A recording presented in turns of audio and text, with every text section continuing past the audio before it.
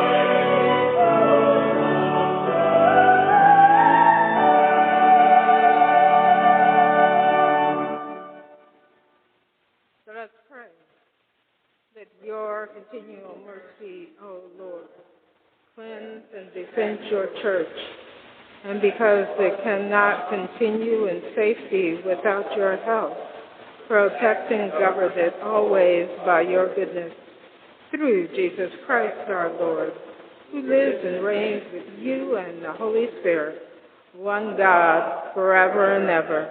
Amen. Please be seated.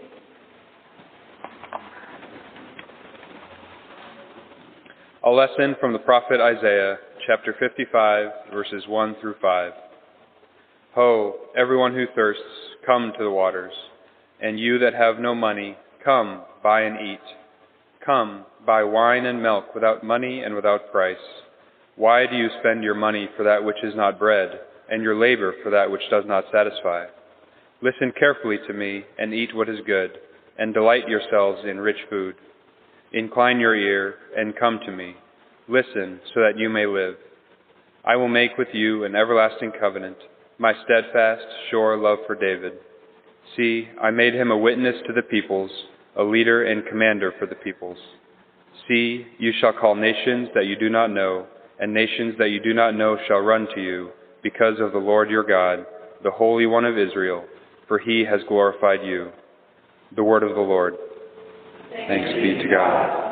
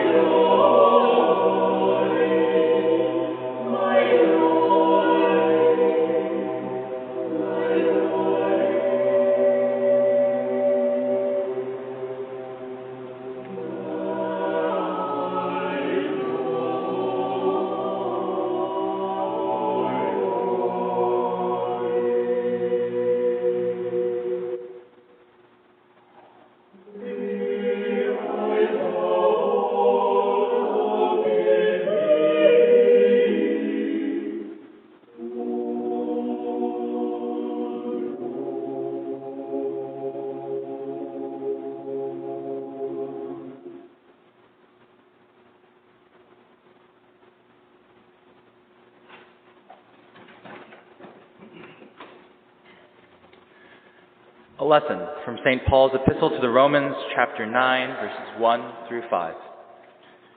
I am speaking the truth in Christ. I am not lying. My conscience confirms it by the Holy Spirit. I have great sorrow and unceasing anguish in my heart. For I could wish that I myself were accursed and cut off from Christ for the sake of my own people, my kindred according to the flesh. They are Israelites, and to them belong the adoption, the glory, the covenants, the giving of the law, the worship, and the promises. To them belong the patriarchs, and from them, according to the flesh, comes the Messiah, who is over all, God blessed forever. Amen. The word of the Lord. Thanks be to God.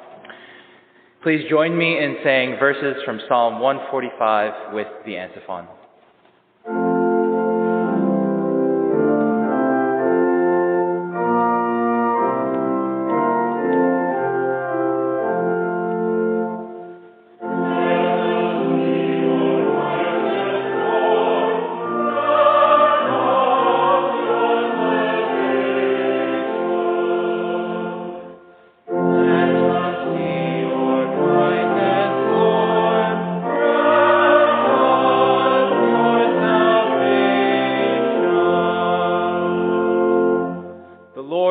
gracious and merciful, slow to anger and abounding in steadfast love. The Lord is good to all, and his compassion is over all that he has made. The Lord upholds all who are falling, and raises up all who are bowed down. The eyes of all look to you, and you give them their food in due season. You open your hand, satisfying the desire of every living thing. The Lord is just in all his ways, and kind in all his doings. The Lord is near to all who call on him, to all who call on him in truth. He fulfills the desire of all who fear him. He also hears their cry and saves them. The Lord watches over all who love him, but all the wicked he will destroy. My mouth will speak the praise of the Lord, and all flesh will bless his holy name forever and ever.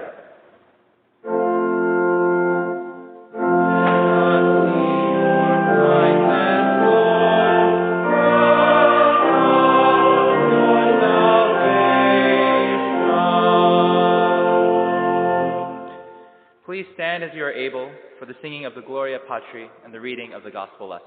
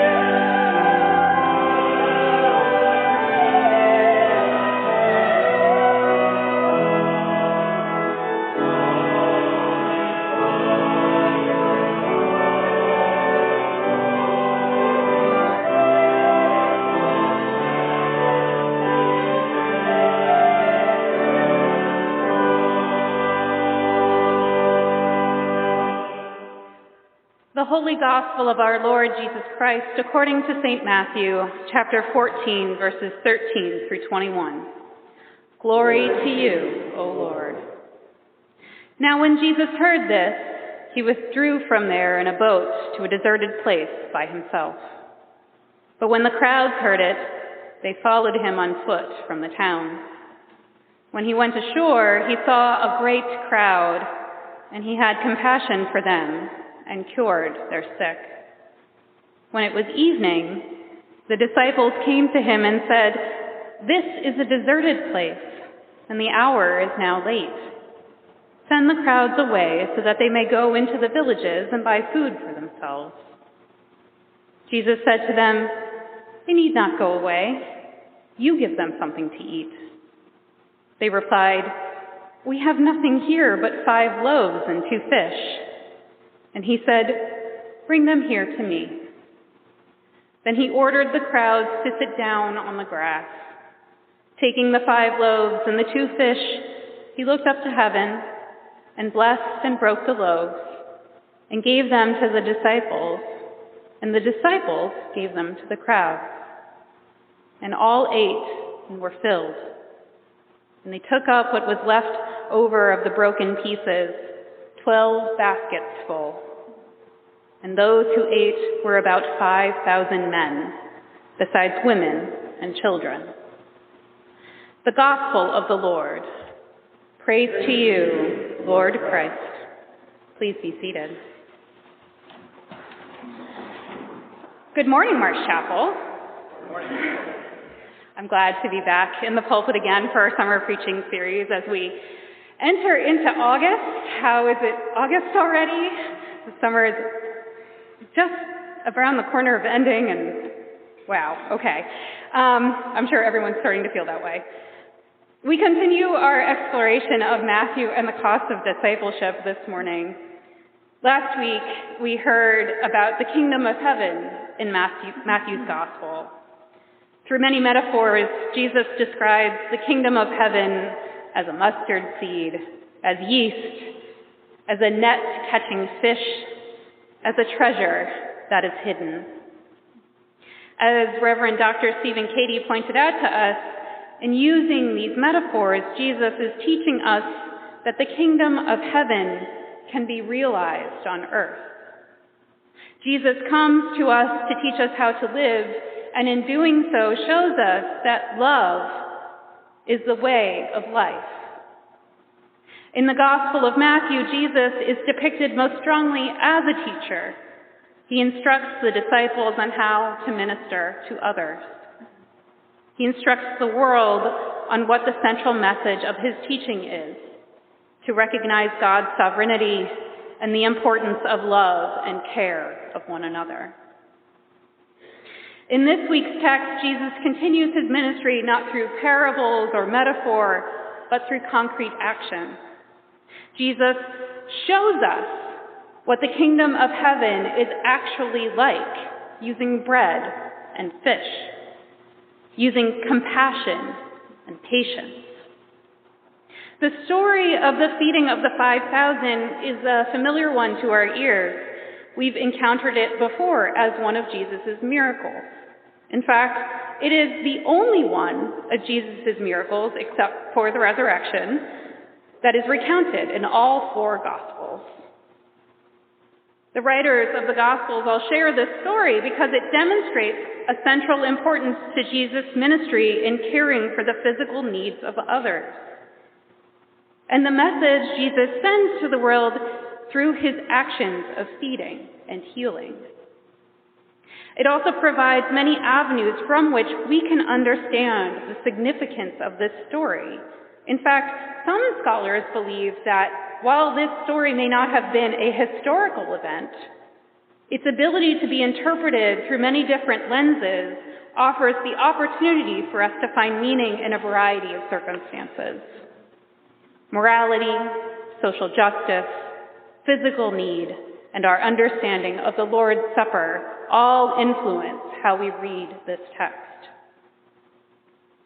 For the disciples, this event challenges their understanding of their way of life. The kingdom of heaven pokes its way through into their reality through Jesus' actions. First, Jesus, although tired and seeking some refuge and time away from the demands of his ministry, something that we should all know is necessary in order to continue to do our work well, is drawn back into that ministry by a crowd of people who followed him and the disciples to this deserted place. I'm sure many of you can relate to how the disciples may have felt in this moment. Who among us has been eager to take a rest, to find a quiet space, only to be drawn back into the world by the needs of another? I know for parents this is particularly true. In this case, the people come, and some of them are sick, so Jesus shows compassion and heals them rather than taking his rest. There must have been many sick people in the crowd because Jesus' healing work goes all the way into the evening. The disciples, not necessarily out of a desire to get rid of the crowd, but perhaps out of a concern for their ability to find food and shelter, ask Jesus to send the crowd away. They are, after all, in a deserted area, and while the disciples know that they have food for themselves, the likelihood that others have brought food or will be able to find anything to eat where they are is slim. It makes sense, then, to let them go back to where they can have food.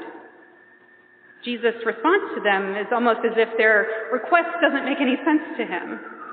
He tells the disciples to feed them, knowing that they only have 5 loaves of bread and 2 fish. Now, nowhere in this gospel reading does it say that Jesus somehow makes piles of food. It tells us that he blesses and breaks the bread, but he leaves it up to the disciples to distribute the food to those in need of a meal. While they do so, they find that they are not running out, but that there is enough food for everyone. So much so that there is bread to spare at the end. Everyone is able to eat until they are full, something that might have been a rarity for the marginalized members of that society. Because the food doesn't appear suddenly in a big pile, there isn't some moment where the crowd is amazed by what is happening or is in awe of what takes place. Instead, this miracle is happening in real time as both the disciples and the crowd realize that there is more than enough for everyone. The feeding of the more than 5,000, remember, 5,000 was only the men that were there were also women and children present, gives a glimpse of the kingdom of heaven. In the moment when it appears that there is no solution to meeting the basic needs of the people in his presence, Jesus shows that in the kingdom of heaven there is more than enough for all. Trusting in God, having faith in God, allows for this miraculous event to happen. In moments of challenge, Jesus teaches us to discern what's possible when we look at the world with eyes that are not quite adjusted to the kingdom of heaven. I'd like to talk about two examples of challenge in our current context that tie, I would say, reasonably well into today's gospel, even if at the outset they don't seem related to one another. So stick with me. One example of how we might see today's gospel applied to our lives is how we conceive of the church. And that's church with a big C, inclusive of all Christianity, not one particular congregation. There's a lot of conversation about what the future of the church will look like these days. As Protestant denominations continue to see a decline in membership and individual congregations face the challenges of limited funds and aging buildings and shrinking numbers, the options available are, in a word, hard. Some congregations lacking funds and people have no choice but to close. Others go through the process of merging with one or two other congregations who then share a life in ministry together, not without its own challenges. Most places are having a hard time envisioning what the future will bring them. The studies and research on religious affiliation aren't encouraging either. Younger generations aren't as actively involved in religious organizations as older generations had been at their age. While younger generations may be willing to identify as spiritual but not religious, they aren't actively participating in communities of faith in the same ways as previous generations. Now, the second of my concerning aspects of our current global situation is that global food insecurity is rising around the world. We see it in our own country and in our own communities, with inflation increasing the prices of everything, including basic needs like food. Food insecurity is on the rise. The latest data from the USDA, which is from 2021, indicates that 10.2% of the United States population is in food insecure, with 3.8% of that number having very low food security. These statistics are higher for households with children, those living in metropolitan areas, for Black and persons of color households, and for those headed by a single woman. Globally, international markets affect the distribution of food to the point that it becomes scarce. African countries in particular share the burden of the most food insecurity. And the frustrating aspect of all these cases of food insecurity is not that there isn't enough food to go around to feed the world's population. No, in fact, we have more than enough food. Global markets and systems which see food as a good rather than a human need prevent access through pricing and distribution. In both cases, The future of the church and global food insecurity are just two examples of challenges that feel like desperate situations in our current world. While there is a fear of not having enough in both situations, either not having enough young people to carry on congregational life or not having enough food to go around for those in need, the reality is there is enough. Today's gospel teaches us that what might feel like a hopeless situation actually calls on us to live into the kingdom of heaven mentality that Jesus encourages the disciples to experience. Perhaps the church, as it is now, is in the process of changing and in a place where it needs to more actively meet the needs of those marginalized or who have felt excluded. Some of these communities already exist, and their impact is greatly felt by the surrounding community and those whom the church may not usually reach. While we may not be able to affect change on a global level when it comes to food insecurity, there are opportunities to engage the local community in efforts to ease the stress of food insecurity for all. One such opportunity which ties together both of these issues is a movement within Mennonite Protestant denominations within the past 10 to 15 years. Recently, upon the suggestion of a graduate student here at Marsh Chapel, I read the book We Will Feast by Kendall Vanderslice. In it, Vanderslice, a gastronomist who studied here at BU, explores the dinner church movement as an alternative church experience, which centers worship around a meal that involves the Eucharist. Vanderslice also has a keen interest in theology, most recently identifying within the Episcopal and Anglican traditions, but also having experienced other types of worship throughout her life. In her words, her book explores what happens when we eat together as an act of worship through various case studies of churches who incorporate a meal as part of their liturgy. As a gastronomy student, she was interested in seeing how food was intertwined with faith and how new communities were forming around feeding people as part of their goals. She states, "In God's love for the beloved creation, God called it good. And in the narrative that continues through Jesus, humanity received a ministry of meals. Eating or feasting is central to the church's history, including in today's gospel."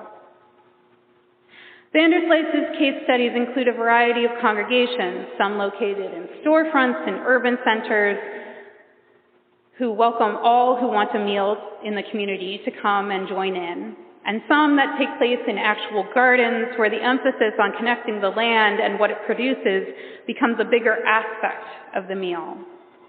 Instead of the standard stock liturgy she experienced in her regular congregation, she was welcomed into communities which share the responsibilities of preparing and eating a meal together while also having an opportunity to hear scripture and participate in communion. Every aspect of the meal came from the community, from the bakers who made the bread from scratch to those who would just come to set the tables and prepare the food to those who would clean up afterward. People were encouraged to have conversation and to share in the intimate act of eating with one another. In Vanderslice's words, something powerful happens at the table. People go from strangers to opening up to each other in conversation and taking the time to be fully present to one another during the meal. They share the bread. They serve each other the wine or grape juice. They provide sustenance, physically, socially, and spiritually. As relationships form, divisions that may have previously existed begin to dissolve, and the body of Christ becomes one again. Furthermore, dinner church changes the way in which one thinks about Eucharist. Eating is a central part of Jesus' ministry. It is also a central part of our own worship. Remember that in today's gospel, we encounter the familiar scene of Jesus blessing and breaking the bread, which will be echoed in the narrative of the Last Supper. Tying this action to our own celebration of the Eucharist reminds us that we are not only spiritually fulfilled when we come to the table, but that we also have a responsibility to show compassion and care to others to make sure that they are physically filled and able to live full lives. Now, will every community benefit from hosting a dinner church? No, of course not. Even Vanderslice herself does not think that all churches would be better off if they became dinner churches. But she tempers that opinion with this statement. I do, however, believe that every church and every Christian should understand the power of food and should expand their vision of what Jesus intended when asking his followers to eat and drink in remembrance of him. And I do believe these examples of worship around the table should inspire thoughtful reflection about who feels welcome or unwelcome in our churches, whom we see and whom we fail to see, who leaves lonely and who leaves grounded in community. Jesus' ministry is steeped in feeding and taking care of those in need. In so much of our Holy Scripture, God comes to people in moments of challenge through feeding. To the Israelites when they are in the desert longing for food with Moses. To the 5,000 in the wilderness, it was Jesus. To the table at the Last Supper when Jesus instructs his disciples to feed others just as he is feeding them. Today we will celebrate the Eucharist with one another. As we do, I urge you to think about what it means when Jesus tells us to do this in remembrance of me. While we are spiritually fed, how can we aid others in being spiritually, socially, and physically fed? Jesus instructs us that when we have some, we should be willing to share with all. That is what the kingdom of heaven is like. Jesus said to them, they need not go away. You give them something to eat. Amen.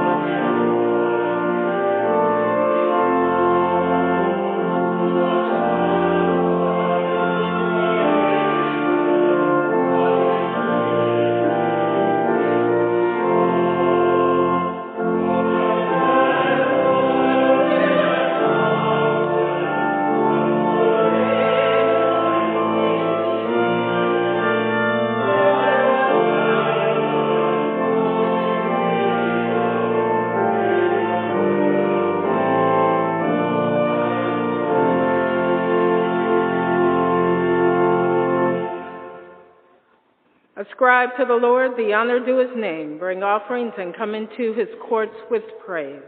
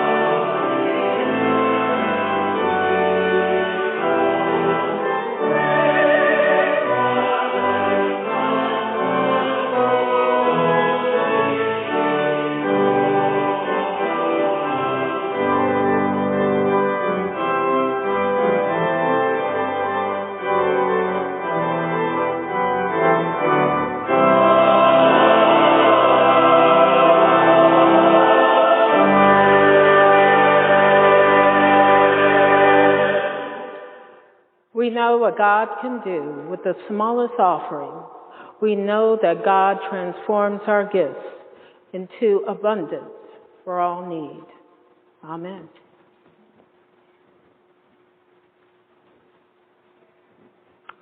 Let us confess our sins against God and our neighbor. Most merciful God, we confess that we have sinned against you in thought, word, and deed, by what we have done and by what we have left undone. We have not loved you with our whole heart. We have not loved our neighbors as ourselves. We are truly sorry and we humbly repent.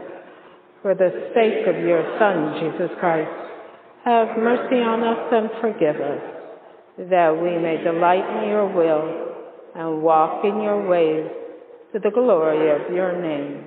Amen. Almighty God, have mercy on you, forgive you all your sins through our Lord Jesus Christ, strengthen you in all goodness, and by the power of the Holy Spirit, keep you in eternal life. Amen. The peace of the Lord be always with you. And also with you. Let us exchange signs and words of God's peace.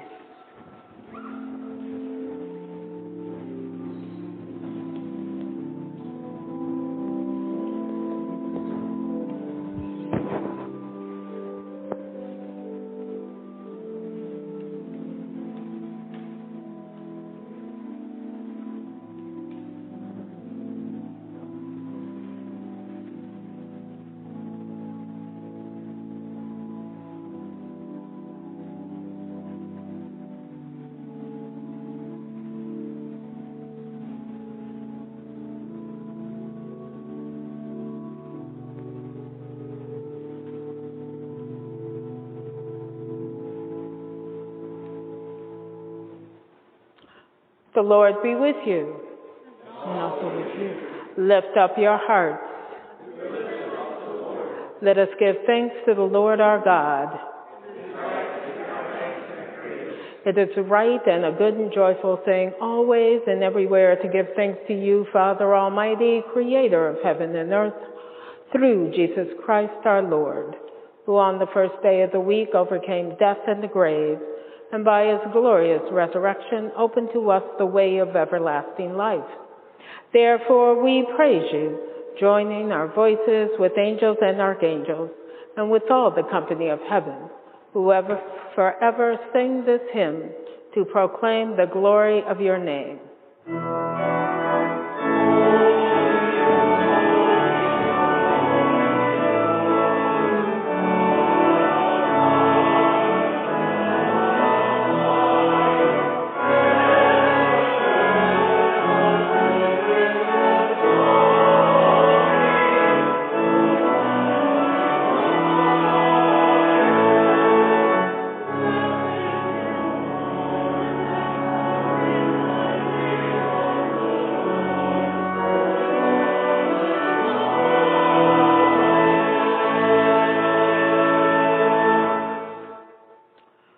We give thanks to you, O God, for the goodness and love which you have made known to us in creation, in the calling of Israel to be your people, in your words spoken through the prophets, and above all in the word made flesh, Jesus your Son.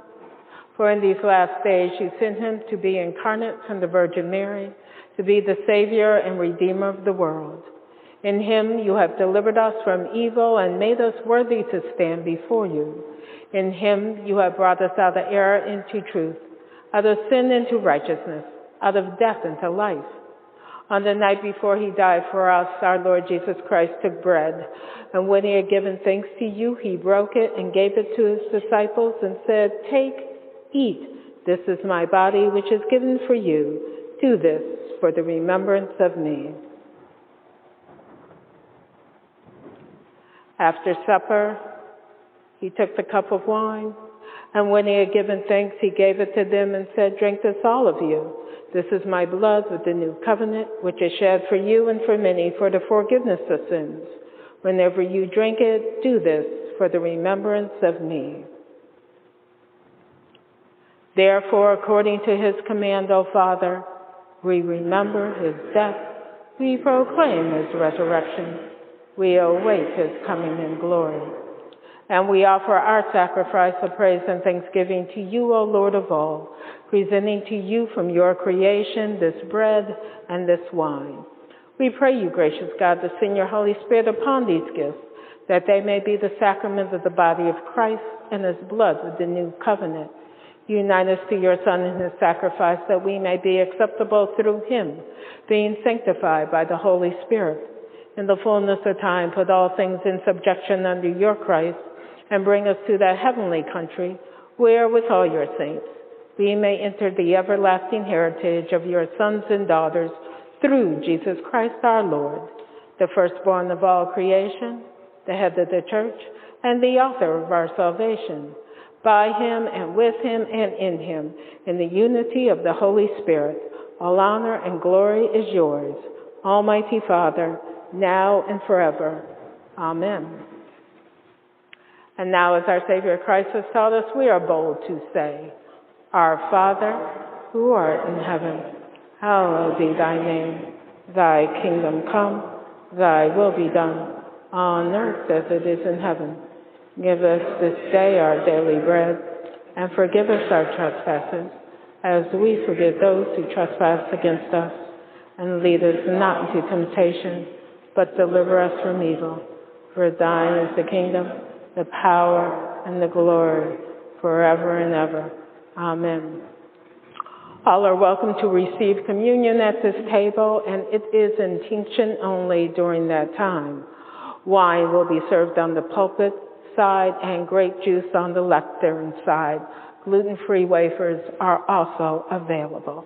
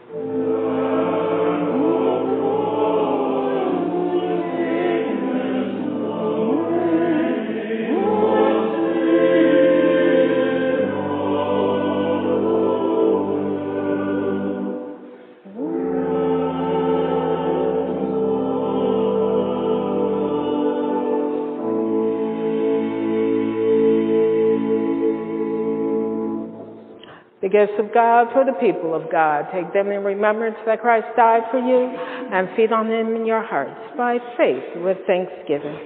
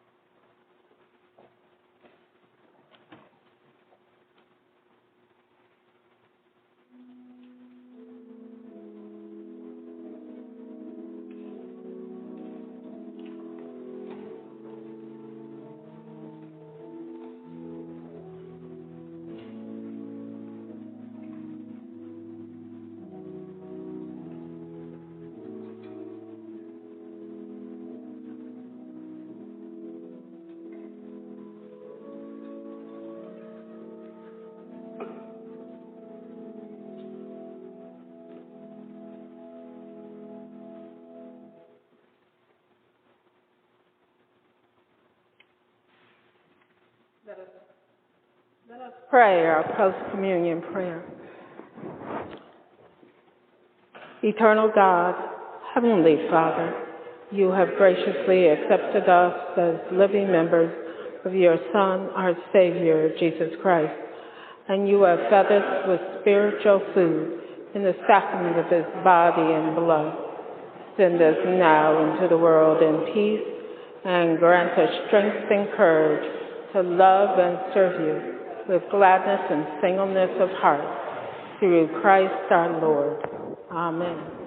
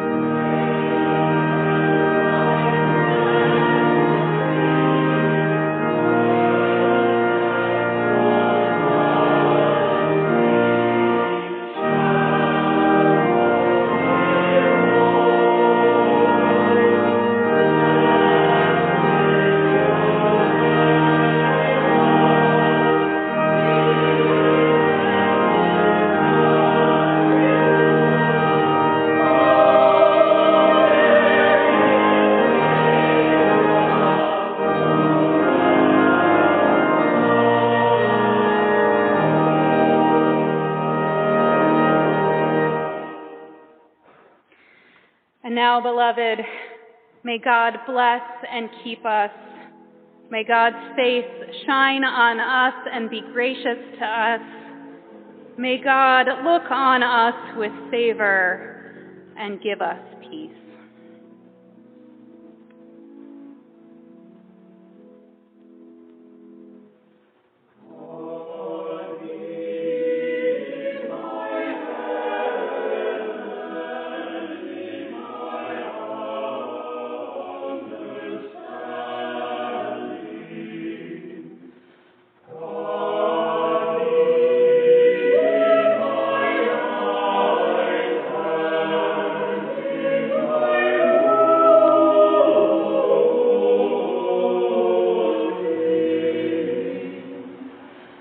O